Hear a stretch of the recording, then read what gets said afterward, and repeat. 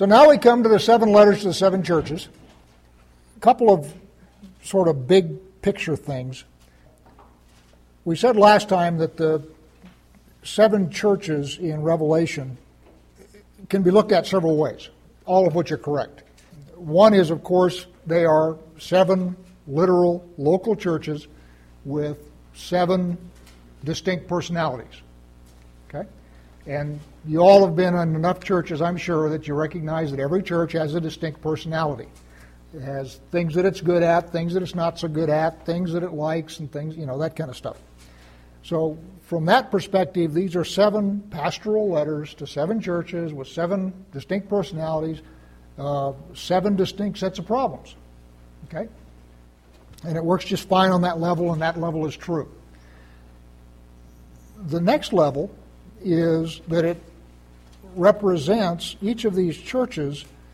If you look at what's going on in each of these churches, you can lay it against the history of Christianity from the time that Yeshua died until whenever he returns. Okay? So you have distinct stages and phases in the history of what we would call Christianity represented by each of these 7 churches. So in that sense, they are historical. And then, of course, they're also prophetic. Okay? So as we go through that, what we're going to do is we're going to look at it each of those ways as we go through each one of them. You have 7 churches. You also have 2 groups of churches. You have a group of 3 and then a group of 4. Okay? And the way we know that, and I'm not yet sure what that means, but you all are sharp, so I'm sure you're going to tell me by the time we get there. The way we know that is each of these letters is in a format. Okay? And so you have basically, the title that Yeshua uses about himself. Then you have a commendation. I know your works and this is what you're doing right. There are 2 churches that don't have that section in there. Then you have a section of, nevertheless, I have this against you, which is a section on criticism. And again, you've got 2 churches that don't have any criticism.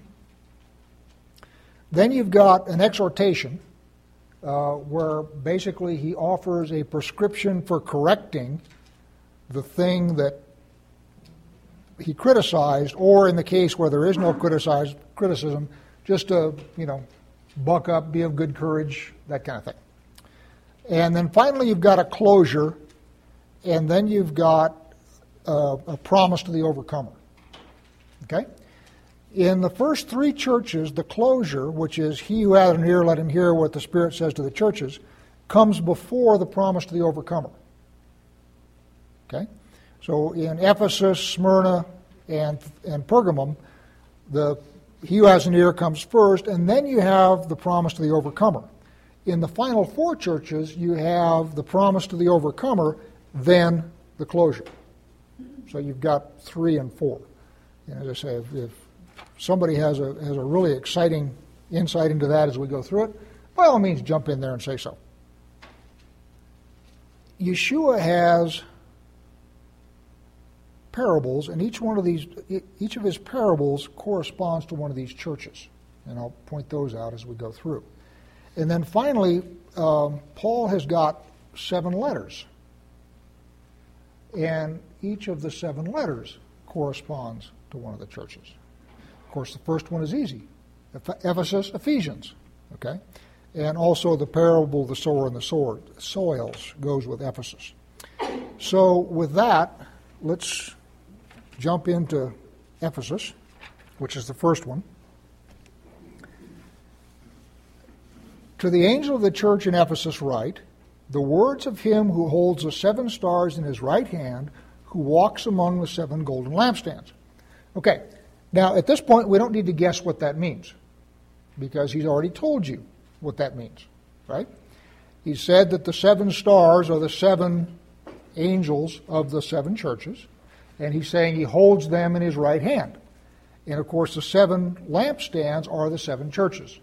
So what he's talking about then is he is the one who stands among the churches, and he is the one who holds the churches in his hand.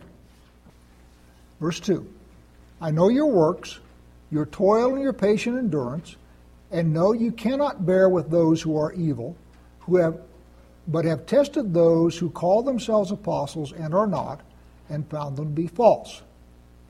I know you are enduring patiently and bearing up for my name's sake, and you have not grown weary. Okay, so there's the commendation. That's the good part of the report card. Basically, what he's saying to these guys is, first off, you are tenacious. Okay, you're hanging in there, and you are being faithful to me. And furthermore, he is saying that you are doctrinally correct, and that you're not afraid when some random preacher comes through there with a 3-day pass and a briefcase. You are not afraid to stand up and look this guy in the face and say, no, you're teaching false doctrine. Okay? And that's a good thing. And by the way, if you look at this from the perspective of the last 2,000 years, Ephesus would represent what is called the apostolic church. The church at the time the apostles still lived. And that's when the letters were written by John and Peter and Paul. That's when doctrine or halakha was established for the Messianic church.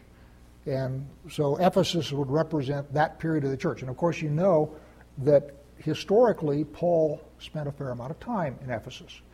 The last thing that he did before being shipped off to Rome is he gave a farewell to the elders at the church of Ephesus. Clearly Paul had a special relationship, if you will, with the church at Ephesus. And again, if you look at the commendation here and you think about Paul, well, what was Paul? Teaching halakha to Gentiles, right? Paul is establishing doctrine. And what is Ephesus doing? Contending for the purity of doctrine, right? So you can see how temperamentally Paul and Ephesus fit nicely. And so it's perfectly natural that he would have had an affinity for these guys. Where am I here? Verse 4. But, and some of your translations will say, nevertheless. Okay? Which is to say, I just commended you, however. But I have this against you, that you have abandoned the love that you had at first. Okay, so that's the downside. Then we're going to have exhortation after this. Now, what is the greatest commandment?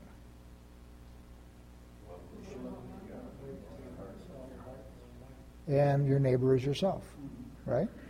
So what we're doing is we are starting off, and this is sort of a major slap across the face, because you have Yeshua, who, when arguing with the Pharisees, asked the guy, what do you see the greatest commandment in the Torah is? Love the Lord your God, love your neighbor. What's the problem with Ephesus? They've lost that. They've lost that. I mean, that's all he says, but I got to tell you, that's a big one. That's not a small thing. When I was first getting serious about God, I spent a lot of time on an internet discussion board about prophecy. And the people there were mostly what I would today call Calvinists, or syncretists with a heavy Calvinist persuasion. Trouble with the church is, bad ideas never go away. They just get recycled. So once somebody throws a bad idea out there, it takes on a life of its own. So these folks tended to be Calvinists. They tended to be Bible literalists, which I like. I agree with Bible literalists. But there was one gal there that I got to know really well. In fact, driving, she lived up in Idaho, I think. My parents live in eastern Washington, or lived at that time in eastern Washington, and my sisters live out on the coast. So went back and forth several times, and stopped there one time going through, and met her and so forth like this. But she prided herself, and I use that word precisely, she prided herself on being a heresy detector. And that was her thing, is she regarded it as her mission to contend for the purity of the Word and contend for the purity of doctrine. And she was vicious. She was ruthless, heartless, vicious. And one of the problems with the internet, of course, is you're not seeing people face to face. So people tend to be a bit intemperate in their language. She just, would go after people with sharp sticks if she thought they were taking any position that was contrary to her understanding of doctrine. Now, she was a dispensationalist. She believed in a pre-trib rapture. She was a Calvinist. At that point, I was still trying to figure out what I was. Okay? I have since come to be convinced that all three of those are major errors. So here's somebody who has what I believe is an incorrect take on Scripture, and basically she's doing her best to stomp on people who don't have that same understanding. Okay? Now, Yeshua is saying here, you guys are persevering, you're doing well, you're contending for the doctrine, but you have lost your first love. And when I read that, I think of this gal. She's not focused on the love of God. What she's focused on is scoring debating points. What she's focused on is running people out of there that don't see things the way she sees them. Okay? No love involved. And Yeshua is clearly not pleased with that. Now, let's pop up a level. This letter was written, depending on how you date it, the most common dating of it is about 95 AD. Could have been written before the destruction of Jerusalem, and there's a strain of thought that thinks that that's the case. Could be. But the point is, written well after Yeshua's death and resurrection, and the church has been around at that point for somewhere between 30 and 60 years. Everybody got the time frame. And at this point in church history, you have got 5 of 7 churches who have gone seriously astray. They're off in the weeds. And you still have apostles that are alive at that point in history. John is still alive. Extra-biblical sources indicate that John may have been the bishop over this area. And yet you have these churches that have gone heavily off into the weeds, so that Yeshua, through John, feels compelled to write them letters and jerk them up short and correct them. And they are serious enough errors that Yeshua himself is writing to them. In other words, these are not small things. One of the things that should tell you is when you read stuff by the early church fathers, you need to take that with a grain of salt. People tend to think that the older something is, the more authoritative it is. And these guys were writing, and they knew people who knew Yeshua, and they knew people who knew the apostles, and these guys' writings are authoritative. Not necessarily so. Not necessarily so. Because, again, the other thing, by the way, is these are major churches. These are not little home fellowships. Okay? These are big churches. In Ephesus, there was enough elders there to constitute a crowd when Paul got shipped off. Right? You understand what I'm saying? So, this, as I say, this is not, 2 guys in a sacrificial sheep that have just sort of gotten off. These are big churches. And they are in serious error within a very, very short time after Yeshua's death. Okay? So, again, you will have people, as you talk to them, and again, I've had people pull the early church fathers on me, draw them like a pistol. Well, Clement says, and off they go. And what I'm telling you is that these guys went to these churches. Okay? not necessarily these guys to these churches, but you understand what I'm saying. These were the guys that were in charge of this set of early churches that Yeshua felt it necessary to jerk up and say, wait a minute, guys, you got a problem here. It's very hard to change someone's mind if his mindset is to score debating points. If his mindset is, I don't understand this, or I see this a different way, let's reason about this from Scripture, then you may come to an understanding. And that's what you hope will happen. So anyway, what I'm saying about here at Ephesus is that Yeshua's correction here is a big one. This is not a minor criticism that they've lost their first love. Verse 5. Remember, therefore, from where you have fallen, repent, and do the works that you did at first. If not, I will come to you and remove your lampstand from its place unless you repent. Okay. If you've got the Messiah calling you to repentance, that to me is an indication that you've got a serious problem. And he's telling them to remember where they were. Okay? So at one point they were fine. In other words, they didn't start off in error. They started off properly and have slipped into error, and what he's asking them to do is recall where they were before and return to that. To have a second home. Mm-hmm. And in fact, they have aggressively not gone into idol worship. I mean, they are doctrinally sound. It is not the case that these guys don't understand. They do. They've got sound doctrine. And it's just that they have become cold. And Torah terrorists. Yep, thank you. I agree.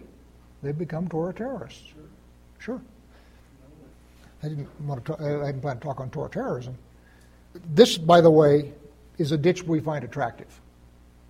And the reason we find that this ditch is attractive is because most of us have come out of a Sunday church, and when we get to Pergamos and Thyatira, what we're going to find is we're going to see all of the compromises that the Sunday church has made with the world. And there's a bunch of them. If you go to any Catholic priest worth his salt or any Baptist minister worth his salt or whatever, they will freely acknowledge that the roots of Christmas are pagan. This is well known. This is not anything new. It's not anything that's not well understood. And what they will do is they will rationalize it.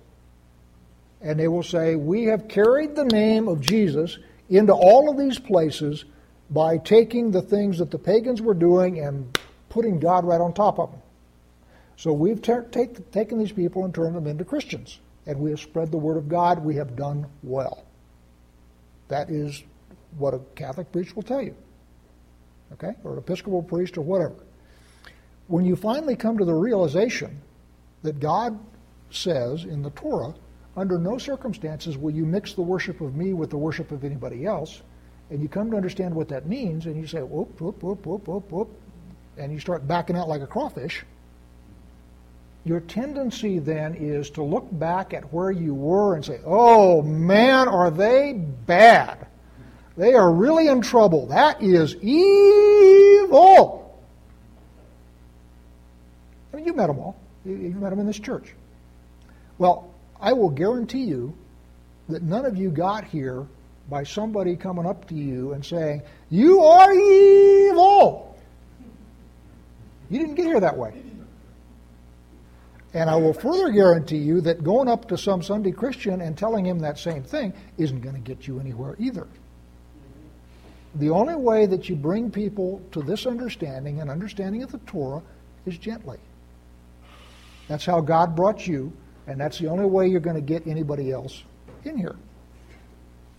The church at Ephesus is really attractive to Messianics, okay? Because we prize knowledge, we prize studying the Scripture. We think that we have got sound doctrine, and we think that we've got insights into Scripture that, you know, any one of us could have written the letter to the Ephesians, by God, right? We know that much.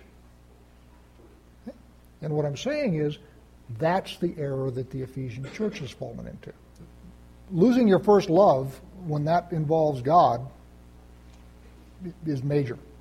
And it takes Yeshua to point it out to them. They haven't figured this out for themselves.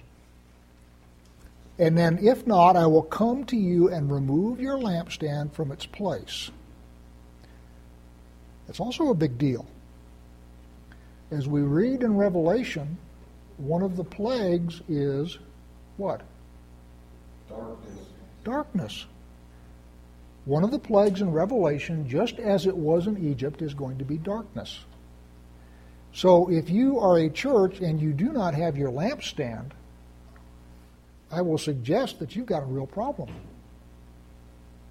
Again, that doesn't necessarily mean that you won't make it through, but it does mean that you've got a serious problem because we got a plague of darkness coming up. As I think I told people a couple times ago, for historical stuff, I am relying on a study by Chuck Missler. Okay, so I'm taking his scholarship on some of this. One of the things that happens is this church at Ephesus goes away. No longer exists. In fact, even the town of Ephesus is just a little village now. Nothing like the city that was there. And this was a major city in Asia Minor. The city is no longer there, and the church is no longer there. The two churches that Yeshua doesn't have anything negative to say, which is Smyrna and Philadelphia, are still going today. And again, I'm relying on Chuck Missler's scholarship for that. That's not something I have verified independently. But he's a good scholar, and I trust him. Again, you can look at it two ways. One is that he removes them as a church, which did happen. That's no longer a church. But the other one is people who fall into the trap of the church of Ephesus, and you can fall into that trap individually as well as corporately. One of the things to be aware of is that without your lampstand, going through Revelation is going to be unpleasant. Where am I here? Verse 6.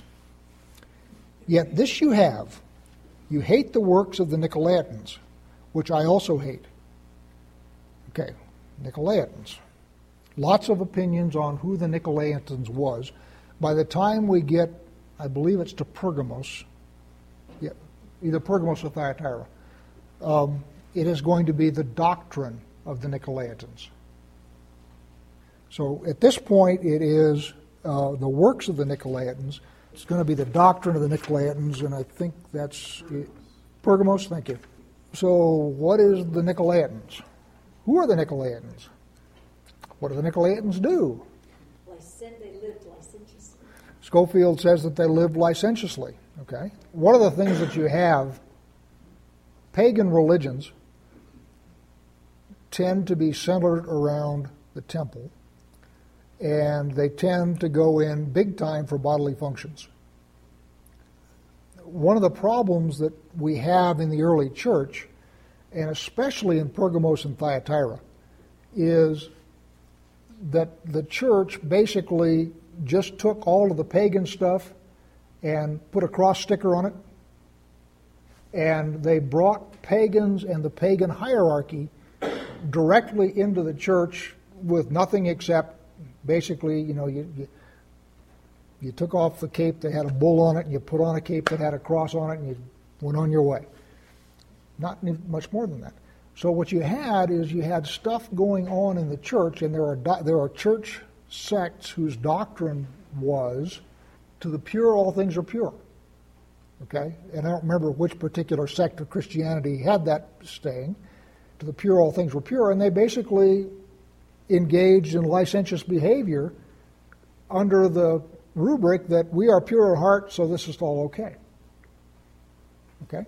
So you have every perversion that the pagan world can think of, the Christian church has been involved in. So the idea that this group of Nicolaitans were people who were living licentiously is certainly not beyond the realm of historical practice. Again, going back to Missler, who I'm trusting for scholarship here, he says that the word literally means ruling the laity. Nico means ruler, laity. In other words, what it says is a priesthood, as in the Catholic Church. where you have church elders basically ruling over laity, as opposed to everybody studying Scripture for himself. And again, buy that if you want. Clearly it's something that Yeshua doesn't like, and by the time you get to Thyatira, it's a doctrine, whereas before it was simply a practice. It makes sense to me, but that doesn't mean it's right. He who has an ear, let him hear what the Spirit says to the churches. This is a formula that every letter has. And so I think it's probably a good thing for us to figure out what it means. If you go to Deuteronomy 29, pick it up at verse 2. And Moses summoned all Israel and said to them, "You have seen all that the Lord did before your eyes in the land of Egypt, to Pharaoh and to all his servants and to all his land. The great trials that your eyes saw, the signs and those great wonders.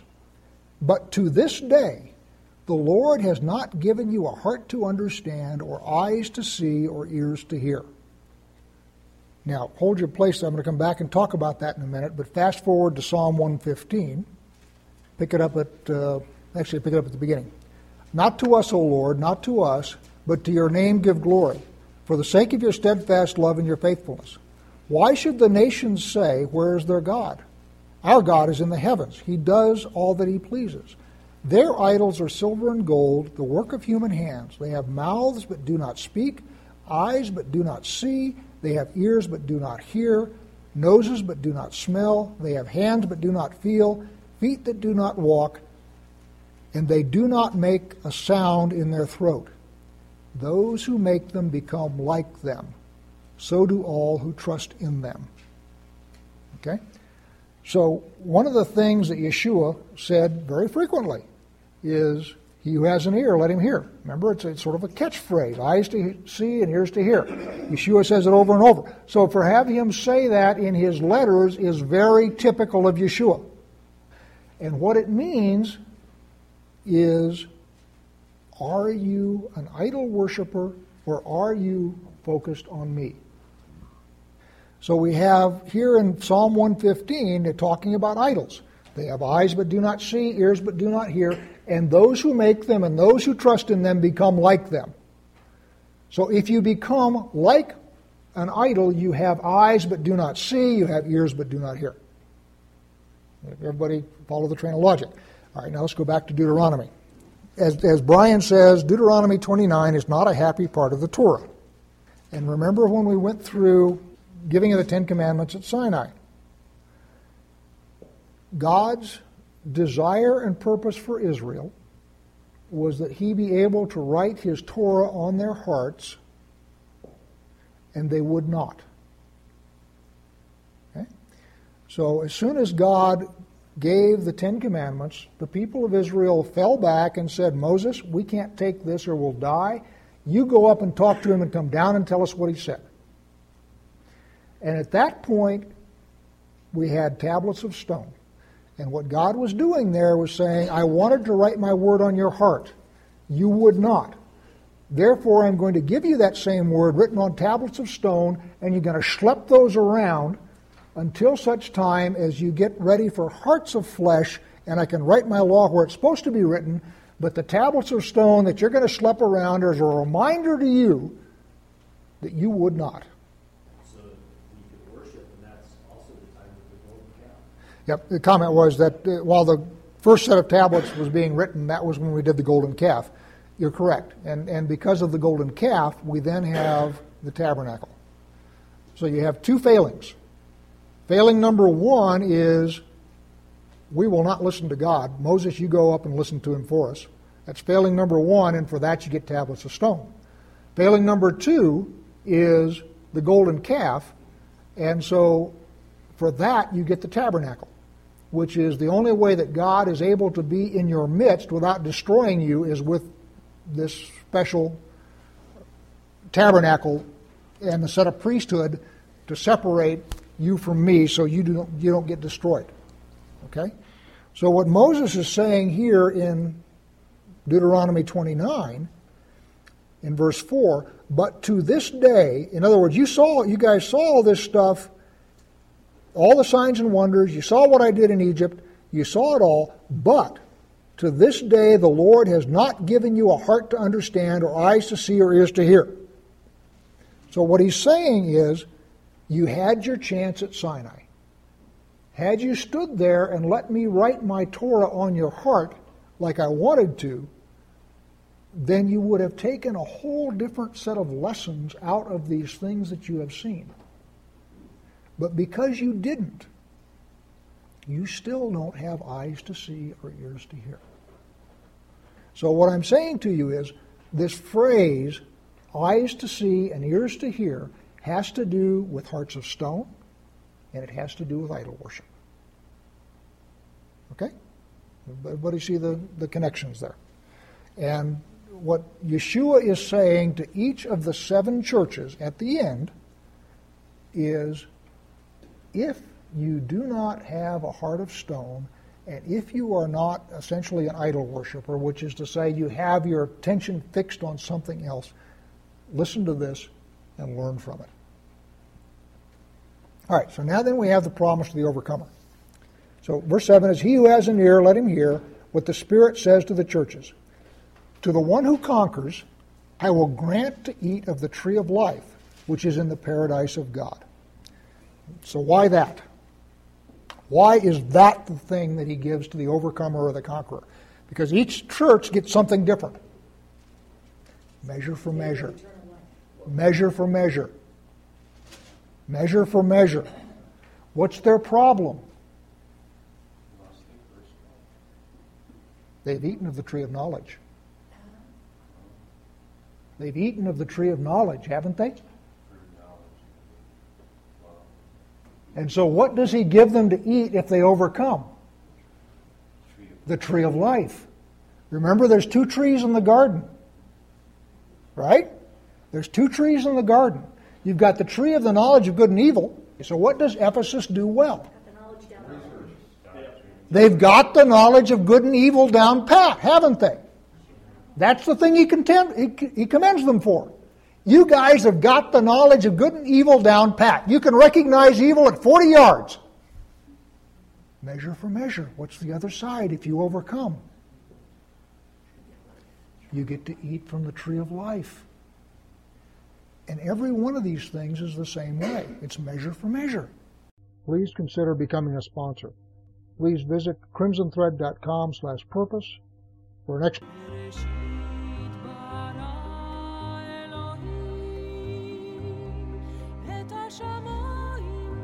of what we're doing and perhaps to become a sponsor. Thank you.